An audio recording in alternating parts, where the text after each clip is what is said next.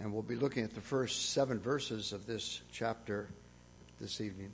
This is the time of year when people make New Year's resolutions. I don't know if any of you have been involved in making resolutions. They say something like 8% of them are actually followed through with throughout the year.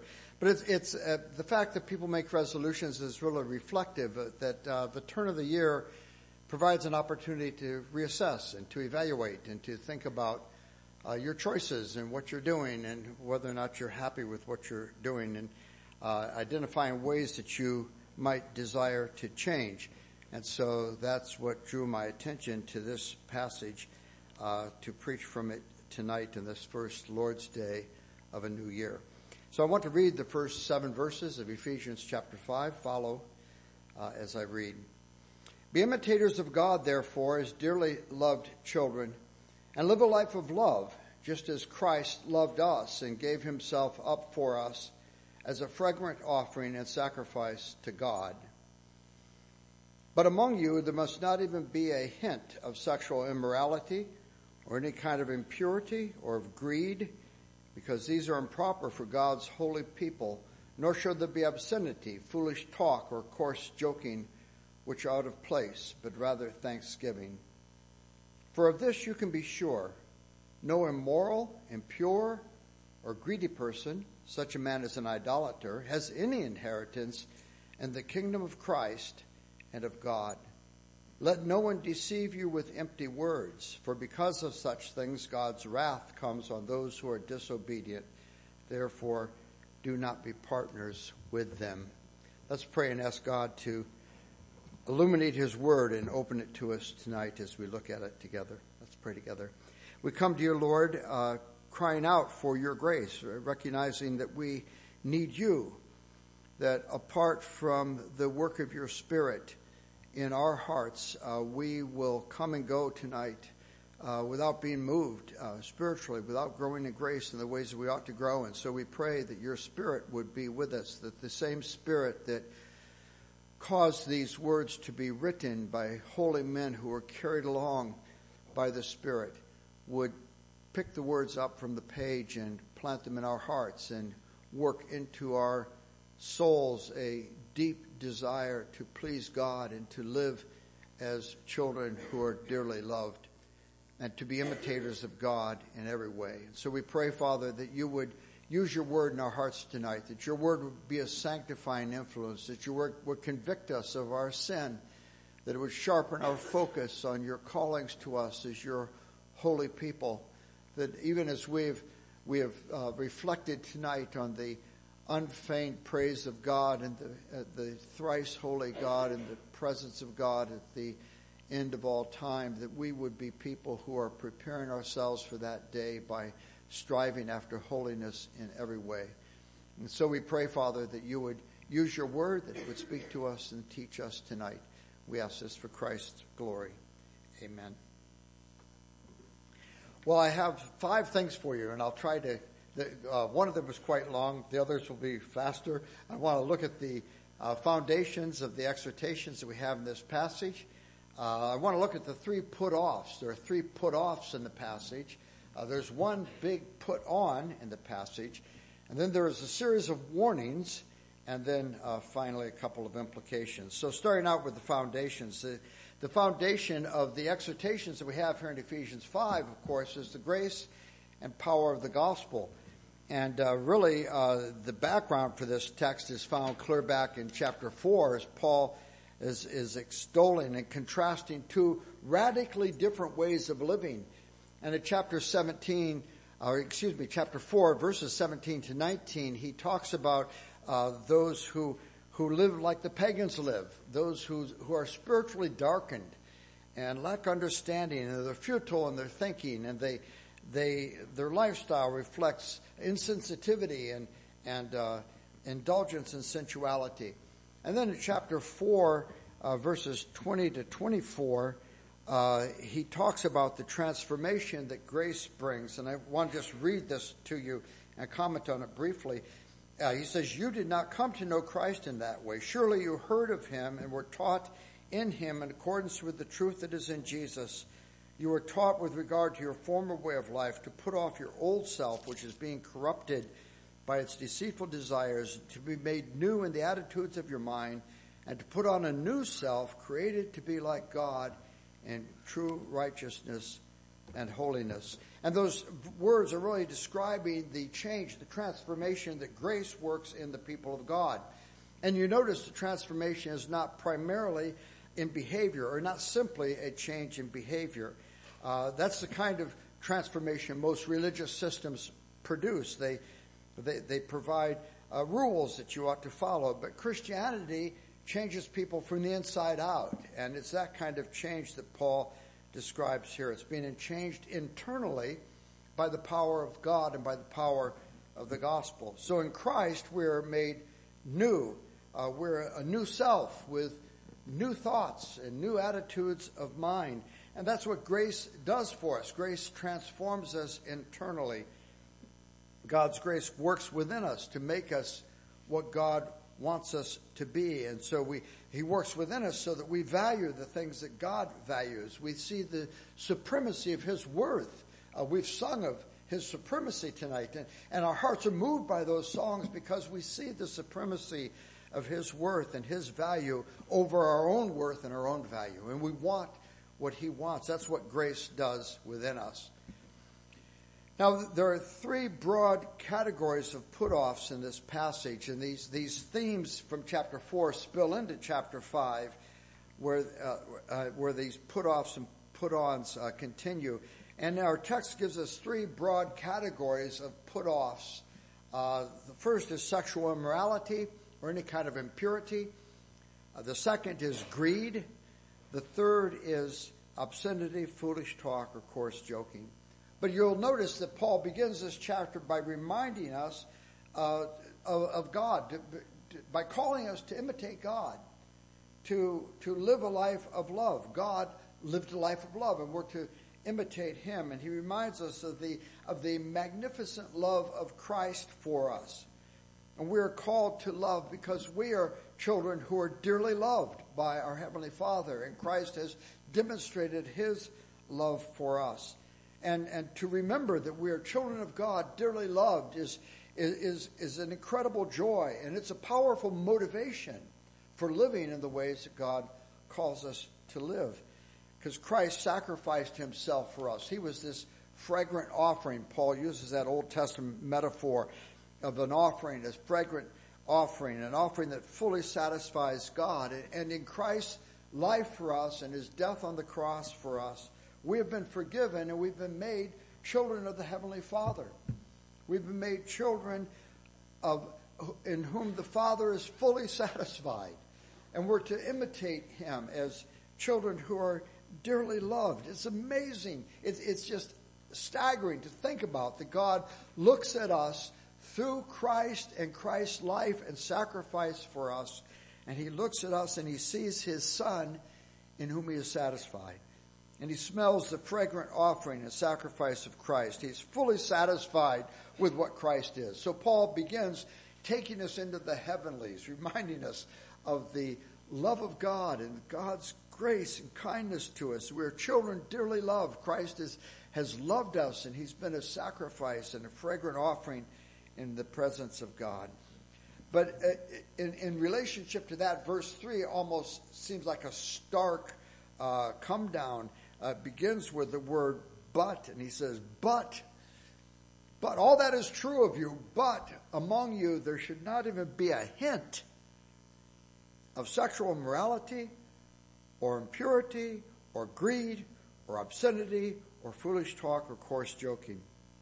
So we go from the rarefied air of God's love for us and the call to be imitators of God and to meditate on the sacrifice of Christ for us, and with a single word we're brought back to earth.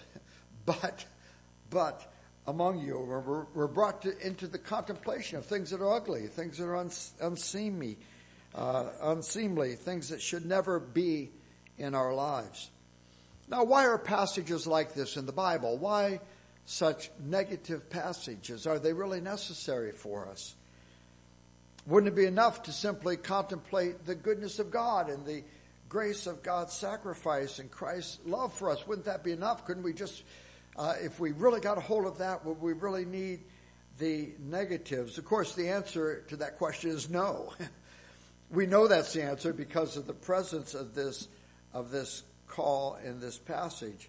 We need to be brought back to the realities of a world that is hostile to God, of a world that hates God, of a world that is out there seducing us and enticing us and tempting us with things that ought to never be named amongst the people of God. And so Paul reminds us of the reality of the daily struggle. And passages like this one are essential for us because God's not just concerned with our peace and being brought into a relationship of peace with God. He's also concerned with our holiness. He's chosen us in Him before the foundations of the world that we might be holy. 1 Peter says we're to be holy just as our Heavenly Father is holy. Titus chapter 2 reminds us that we're to live self-controlled, upright, and godly lives in this present age. We can't just enjoy being forgiven and dearly loved without applying the faith to the issues of daily walk and daily life. And so Paul's reminding us in this passage that our Christian profession must be expressed in daily living. So this passage emphasizes things that ought to never be present in the life of a Christian. It reminds us, though, that we're in a battle. There's warfare going on, where the Christian life is a fight of faith. Later in chapter 6, he talks about the armor of God that enables us to fight. We have to battle and watch and pray. Enemies surround us on all sides. And the enemies are both without and within. And so we have to be on our guard. And so these three categories Paul gives us that we are identified for us in verses 3 and 4. Among you there must not even be a hint of sexual immorality or any kind of impurity or of greed, because these are improper for God's holy people, nor should there be obscenity, foolish talk, or coarse joking. So I want to look at each of those, and I've divided them into three, organized them in that way. The first is this matter of sexual impurity. And Paul uses two words for sexual impurity in this passage. The first is just a word that refers to unlawful, inappropriate expressions of our sexuality. It could be adultery, fornication, unlawful sexual intercourse. And the other word is a word that is broader, that describes more broadly types of sexual impurity. And Paul's statement is intentionally very broad because he wants to embrace the whole range of sexual perversion of every kind. And not only adultery and fornication, but also illicit affairs, clandestine relationships of any sort. None of that should be named amongst us. We live in this very strange period of history, and I think it's hard for us, and maybe especially hard for young people who have grown up in this strange period, to have any sense of how strange it is. But throughout human history, all religions have been uniform in their testimony against sexual immorality. Marriage has been something prized and valued, and yet in the past 30 or 40 years in Western culture, we have given sanction, even encouraged, and now are even called to advocate for all sorts of sexual promiscuity and sexual activity that has traditionally been disregarded by any people of faith, regardless of the faith, and recognized as wrong. And I don't know how to communicate this clearly enough, particularly for young people, that the idea of sexual freedom that exists in our culture is so utterly irrational. And it's something that, except for this little blip of history in which we live, people have regarded as wrong. The idea that someone would engage in sexual intimacy with someone with whom they have no commitment ought to be shocking to us. Because God has designed things in such a way that sexual intimacy is to take place in the deep spiritual intimacy of the commitment of marriage. And it's in that deeper intimacy of marriage that our sexuality can be expressed in ways that are holy and delightful and proper and beautiful. And marriage bed, as the writer of Hebrews says, is holy and undefiled. And it's a picture of the true union that exists between Christ and his bride. But that union is defaced and disintegrated when people engage in sexual intimacy outside the bonds of marriage. So I want to urge you and urge us all to not be drawn into the ways that the culture has spoken such lies to us. And in writing this, Paul's goal is not to reform the world, but Paul's goal really is to call the church to purity. And these things are written to Christians. This is truth Christians need to hear. And obviously, God's holy people are not to be involved in sexual immorality or impurity. But notice with me, the passage even goes further than that. It says, among you there should not even be a hint of sexual immorality. So in terms of standards for dress and modesty, not even a hint of sexual immorality. In our manner, even in our casual interaction, in the banter we have with one another, there should not even be a hint of sexual immorality. In our lives, there should be no innuendo or thoughts or entertainments that involve sexual immorality. I often think about the fact that a TV program that is inappropriate for the children to watch is inappropriate for you to watch or for me to watch. And we need to guard our hearts because things that are sexually explicit are not appropriate to hear or see or to be entertained by. And in a culture where perversion is mainstream entertainment, we should be finding it necessary to say this is not appropriate entertainment for me. And if you're not finding yourself doing that, then either you don't own a TV or go to movies, or you're watching things you should not watch. But it's impossible to avoid the fact that there are things we ought not to be part of. They should not be, not even a hint of sexual immorality. The second heading is covetousness, and I'm told that the word that is translated greed here in our English translation is really literally means to overreach. It's commonly used to describe a person that is hungry for money, but it also describes someone that is demanding, as someone that is determined to satisfy their own desires. It's a self-centered way of living, and people who are covetous are willing to do things that are not even good for others in order to obtain things for themselves that give them joy. Someone said one time, and I was struck with this statement, that greed is living at the level of your means.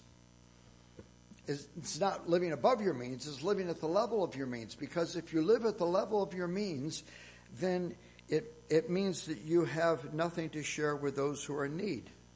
You've made a decision not to have extra to share with those who are in need. There's nothing left to share. It's really the opposite of what Paul talks about in chapter 4, verse 28. Remember, he says, let the thief steal no longer, but let him work with his hands so that he may have something to share with those who are in need. We ought to manage our income and our living in such a way that we are able to share with those who are in need. And later in this passage in verse 5, Paul calls the greedy man an idolater. And what is the connection between idolatry and greed? I remember how Paul says in 2 Timothy 6, the rich should not put their hope in wealth, but to put their hope in God. And I think he makes the connection there. Riches create an illusion of security. It means that I'm not hoping in God and God's capacity to care for me, but I'm hoping in my financial security. Wealth has given me this sense of joy, this sense of security. It's my source of blessedness, and that's where I'm finding my security. I'm not putting my hope in God. I'm putting my hope in riches. And people do the same thing with money that they ought to do with God. They trust in it. They hope in it. They find comfort from it. They feel secure because of it. Now, none of that, of course, is a call to be poor. That's not what we're being called to in this passage. As you know, in the Old Testament, there are many patriarchs who were men of great wealth. Even in the New Testament, we have a woman like Lydia, who apparently was a very successful businesswoman. But what the passage is getting to is the fact that a Christian cannot be a person who is preoccupied with getting and keeping wealth. If that's what he's trusting, if that's what he delights in, if that's what makes life sing for him, he is an idolater. But his praise must be for God, and his life must be for God's glory. The third category here of put-offs is sins of speech. Verse 4 speaks of obscenity, foolish talk, or coarse joking. We are to have nothing to do with speech that is shameful or ugly or polluted. And that would include things that are sexually perverse, obviously, but even speech that is just coarse and vile and inappropriate. And some commentators even believe this statement, foolish talk, is referring to speech that is empty, frivolous, senseless, thoughtless, just drivel, running off at the mouth. My father used to say, don't just be running off at the mouth. It's that kind of speech where we're just thoughtlessly speaking. Remember in Matthew chapter 12, Jesus says that we will give an account for every idle word. What a sobering thought.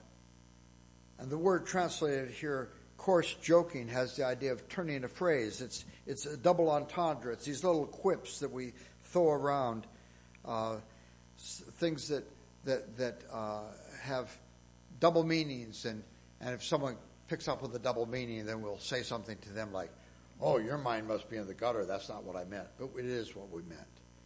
And that's really is being forbidden in this passage. And Paul says it's self-evident that these things are wrong. And referring to these three areas, he makes three statements that I think are very fascinating. In verse 3, he says, these are improper for God's holy people. In verse 4, he says, these are things that are out of place. And in verse 5, he says, for this you can be sure, these are things God's people should not be involved in. And do you see his appeal? The appeal he's making is that it is self-evident that these things are inappropriate for God's holy people. It's self-evident. These types of behaviors, these things we are to put off are completely inconsistent with any profession of faith in Jesus Christ.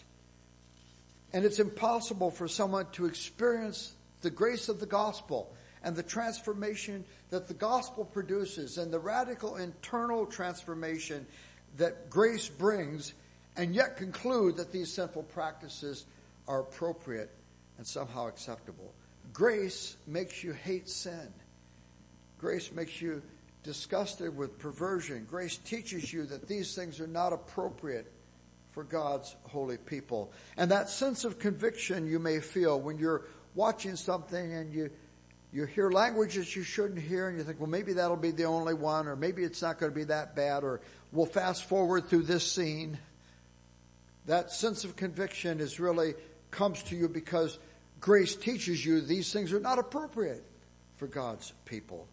And giving oneself to sexual impurity or to a lust for possessions or to filthy speech is a life of self-indulgence. It's a life of self-worship. It's a life in which joy is pursued in things that are degrading and prurient. It's making a god of one's passions and desires and saying, I choose to indulge myself, that I have the right to indulge myself, that these lusts are more satisfying than God. This is what I prize. This is what I value. Paul says this lifestyle of lust and self-indulgence is unarguably wrong for any Christian person. And the statement in verse 5, Paul says, this you know. Paul's appealing to a deep sense within the heart of the Christian. He's appealing to something within you that is the result of grace working within that says, this is wrong. This is wrong for me as a child of God. That transformation that grace brings means that godly people cannot do these things. And we're all clear on that. If you've learned anything of Christ, then you know that sense of it's wrong for me to be involved in this. And even non-Christians know it. Have you ever been in some place where you said some unguarded or inappropriate thing at work or in front of others or something, or maybe were involved in something a little deceitful and underhanded, and you've had a non-Christian say, "I didn't expect that from you. That didn't sound very Christian to me." Boy, even the world knows that was inconsistent with the Christian profession. And that's why people make those kinds of comments. Or did you ever notice the delight that the news media takes in the public shame of a Christian some public Christian who's had a scandal in their life, and they exploit it because they're aware of the hypocrisy and the disconnect between true Christianity and the public scandals of Christians. And of course, this line of argument, this is wrong. This line of argument is made again and again in the New Testament. Let me just give you some citations. In 1 Corinthians chapter 6, Paul says, "Do you not know that the unrighteous will not inherit the kingdom of God? Don't be deceived. Neither the sexually immoral or idolaters or adulterers or men who practice homosexuality, nor thieves, nor the greedy, nor drunkards, nor revelers, nor swindlers will inherit the kingdom of God." It's that appeal. This is true. In 2 Corinthians 6, similar language. "Don't be unequally yoked with unbelievers. What partnership is there between righteousness and lawlessness? What accord has Christ with Belial? What portion does the unbeliever have with the believer share with an unbeliever? What agreement is there between the temple of God and idols?" Or in Titus 2, "The grace of God that has appeared, bringing salvation for all people, training us to renounce ungodliness and worldly passions, and to live self-controlled, upright, godly lives in this present age, while we await the blessed hope and the appearing of the glory of our great God and Savior, Jesus Christ, who gave himself to redeem us from all lawlessness, and to purify for himself a people that are his own possession, zealous for good works." So Paul appeals to our knowledge, the knowledge that we have because grace has worked in us. Because grace transforms us so radically internally, there's a point of appeal he can make when he says, these things are improper for God's holy people. These are things that are out of place. They don't belong in our lives. For this you can be sure. These things Christians cannot do. So we have those three put-offs. But there's one put on. And the one put on is thanksgiving. So notice the alternative to self-indulgent ways is thankfulness. Think about that. Thanksgiving is exactly the opposite of an orientation towards sexual sin or greed or obscenity. All those sins are rooted in pride and crass self-interest. They all turn things in on ourselves that reflect a way of life that is totally focused on pleasing myself in wrong ways. Thanksgiving is the polar opposite of that.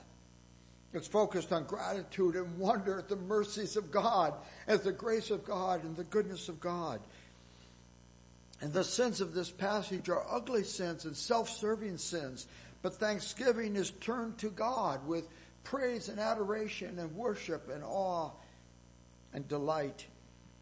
Thanksgiving recognizes God's mercy and kindness and responds with gratitude to God. Now there are some warnings that Paul gives in this passage, and we have a series of warnings. The first warning is in verse 5. He says, "No immoral, impure, or greedy person, such a man as an idolater, has any inheritance in the kingdom of Christ and of God." What does it mean to inherit the kingdom? What's he talking about? What he's saying is they're not in the kingdom. Paul's assuring us that if a person's habitual conduct is marked by these things, by sexual immorality, by greed, by obscenity and foolish talk and coarse joking, if that's what marks their habitual conduct, they are not Christians. These things are out of place. They're improper for God's holy people. And if they mark a person's life, if their life can be characterized in that way, then they're not believers.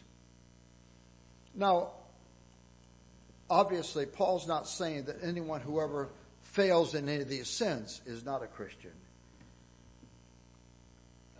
If it meant that, then there would be no hope for any of us.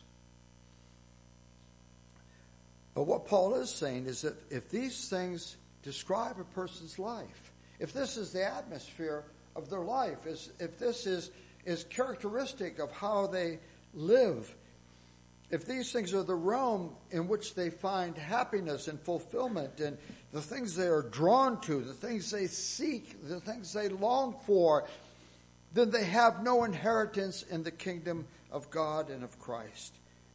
Because God's purpose is to transform us, to make us people who are zealous for good.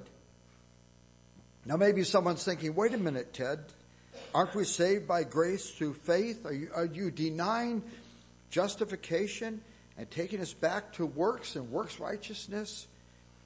Aren't we justified by grace? It's absolutely true. We are justified by grace through faith. But justification and forgiveness are the beginning of the process. We are saved in order to be sanctified.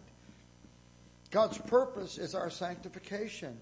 The writer of Hebrews reminds us that we should follow after holiness, without which no one will see God.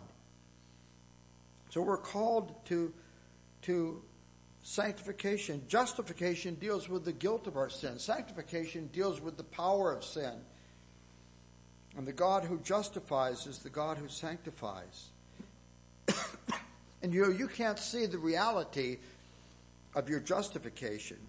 We believe by faith that we are justified by Christ's life and death for us. But you can see the fruit of sanctification in a person's life. Sanctification shows up in a lifestyle that reflects the power and grace of the gospel. But this passage is more than just a test of the believer. It's also a means of our sanctification. When the passage tells us that the grace of the gospel transforms our lives, and that those who are transformed by the gospel will inherit the kingdom of God, it causes every true child of God to take notice. It's a sanctifying reminder to us that grace must change us. That we can't live with our sin and be indifferent to sin or failure. It's a warning. And the warning in the passage, implicit in the warning, is a motivation for us to pursue holiness. The second warning of this passage says the wrath of God is on people who practice sexual immorality, greed, and obscene speech. It's really an extension of not inheriting the kingdom of God. Because if we're not forgiven through the grace of the gospel and therefore inheritors of the kingdom of God, then we are still under God's wrath and God's judgment. And consider for a moment the wrath of God. Because the wrath of God, the anger of God towards sin, the punishment that God brings on sin is something that is woven throughout the Scripture. It's one of those threads of truth we find everywhere in the Bible. It's there in Genesis, and it's there in Revelation, and throughout the Scriptures. It's taught by the patriarchs and the prophets, by the kings, by the Lord Jesus Christ himself, by every one of the apostles. You can't believe the Bible without believing in the wrath of God. And we must never think, when we think of the wrath of God, we shouldn't think of something like human anger that is horrible and uncontrolled rage and violent temper. God's wrath is his attitude towards sin and evil. God is holy. We've sung of his holiness tonight. And God has a settled hatred of sin. And God's wrath is his determination to punish sin and to eradicate evil. It's the reaction of a holy, eternal, unchangeable God to evil. And God cannot be a holy God without the hatred of sin and evil. And if he would wink at evil or countenance evil, he would cease to be holy. And we understand that even in the human sphere. If someone is good, he can't stand by idly and countenance that which is wicked. A man who stood by and allowed another man to beat a woman and her children and did nothing to try to help would not be regarded as a good man. He would be seen as a monster. He would be seen as complicit in the evil. And there's something interesting about this text because it says, for because of such things, God's wrath comes on those who are disobedient. When we think about that statement, maybe our temptation is to go immediately to the end of time when the devil and all of his minions are consigned to the lake of fire. But the verb tense is a continuous present. God's wrath comes in the here and now, and in the future, and in eternity. And in many circumstances, we can see and acknowledge God's wrath on evildoers. That sense of remorse that you feel when you sin and it catches up with you is part of the wrath of God. That's God bringing a limited wrath against your sin. Or think about the physical suffering of a hangover the morning after. That's the wrath of God. We know the thorns and thistles in our lives. The ways that work is always thwarted and frustrated by things that constantly go wrong. As part of the wrath of God on sin. And the spiritual condition of Western nations that have rejected the Word of God is judgment. I've been persuaded for some time that we are a nation under judgment. One of the things that explains the chaos of our whole political system and the trajectory of our culture away from God and away from Christian consensus is judgment. We are under judgment. God is judging us even now. That's in the present. But the future manifestations of God's wrath will be even greater and ultimately more devastating, because God will ultimately and utterly destroy and eternally destroy all evildoers and all sinners, along with the devil and all of his minions. And in that day of God's righteous judgment, men will call for the rocks and mountains to fall on them and hide them from the wrath of the Lamb. And only those who are under the blood of righteousness of Christ will be spared. So here's the question. What is the function of these warnings? Why are these warnings here? What's the purpose of these statements? People that do these things shall not inherit the kingdom of God. For because of such things, God's wrath is on the disobedient. What's the purpose of those warnings? Verse 7 tells us, doesn't it? It says, therefore, do not be partners with them. The purpose of God is for us to take that next step and say, the clear implication of the fact that no one who does these things will inherit the kingdom of God. That God's wrath is on the disobedient, both in the here and now and ultimately and eternally on the disobedient, means do not be partners with them.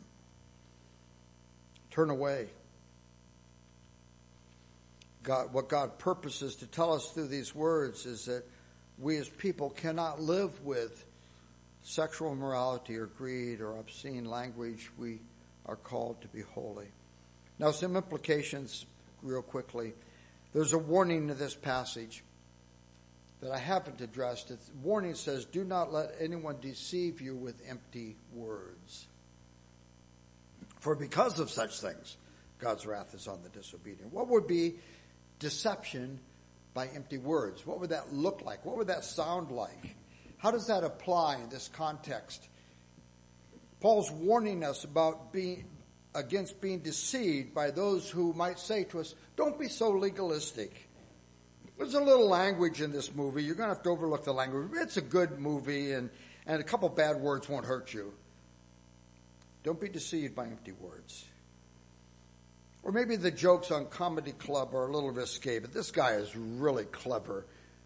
Don't be deceived with empty words. God's not going to condemn you for a little self-indulgent. I mean, on balance, you're a pretty generous fellow. Don't be deceived with empty words.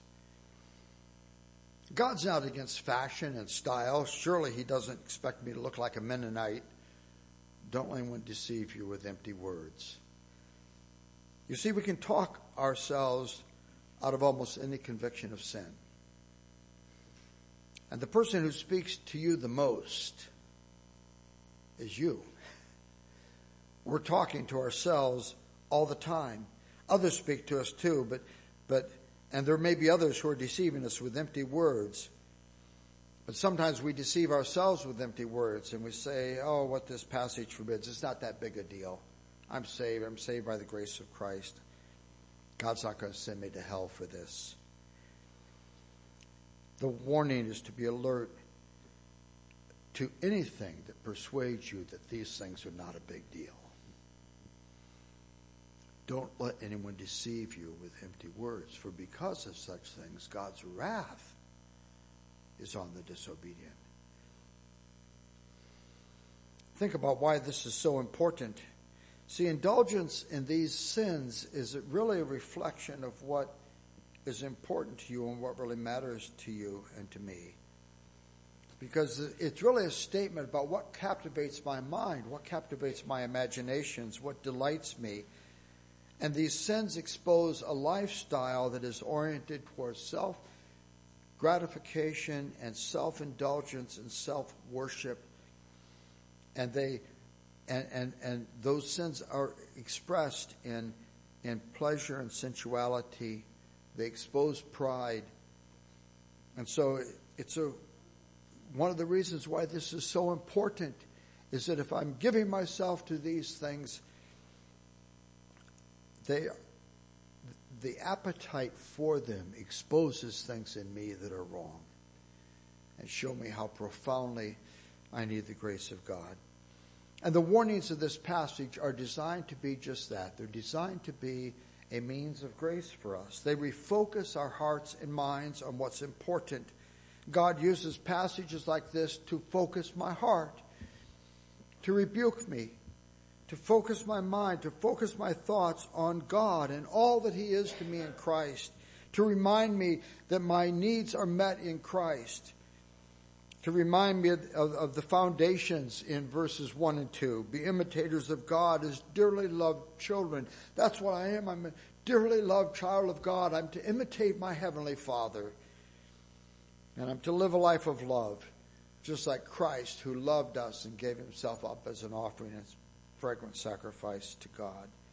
Christ fully lived this passage. In him there was never a hint of sexual immorality or any kind of impurity. He was never self-seeking, never filled with greed, never any speech that was inappropriate, coarse, flippant, prurient, never indulged in coarse joking, never spoke idle words, fully obeyed the law of God, lived a life of moral purity as a man. And he lived that life for us, and he bore the wrath of God for us. And the Father turned his face from the Son, and the Son experienced being abandoned by God, so that you and I would never be abandoned by God. And the Father turned his face away from the Son so that he might turn his face toward us. Christ loved us and gave himself up for us. He laid down his life for everyone who would ever repent and believe. And if we have repented and believed, God's purpose is that our life be transformed internally so that we are people who are zealous to do what is good. People among whom there's not even a hint of sexual immorality or impurity or foolish talk or coarse joking, but rather giving thanks. Let's pray together. Father, we pray that we would hear the exhortations of this passage. The passage addresses things that we are all confronted with on a daily basis. And we've all known the temptation to these things. And we have times when we have failed and we have succumbed to things that we should not have succumbed to. And so we pray for your grace and pray for your Spirit to work in us. Pray that you would work this passage out in us, that the warnings of this passage would be warnings that we would take to heart, and that the love of God that is expressed in this passage would be wooing us while the warnings turn us away from sin. And we pray, Father, that we would be people who are holy people, who live a life of love, just like the Father who loved us, and the Son who gave himself as a sacrifice and fragrant offering to God. We pray this for his glory. Amen.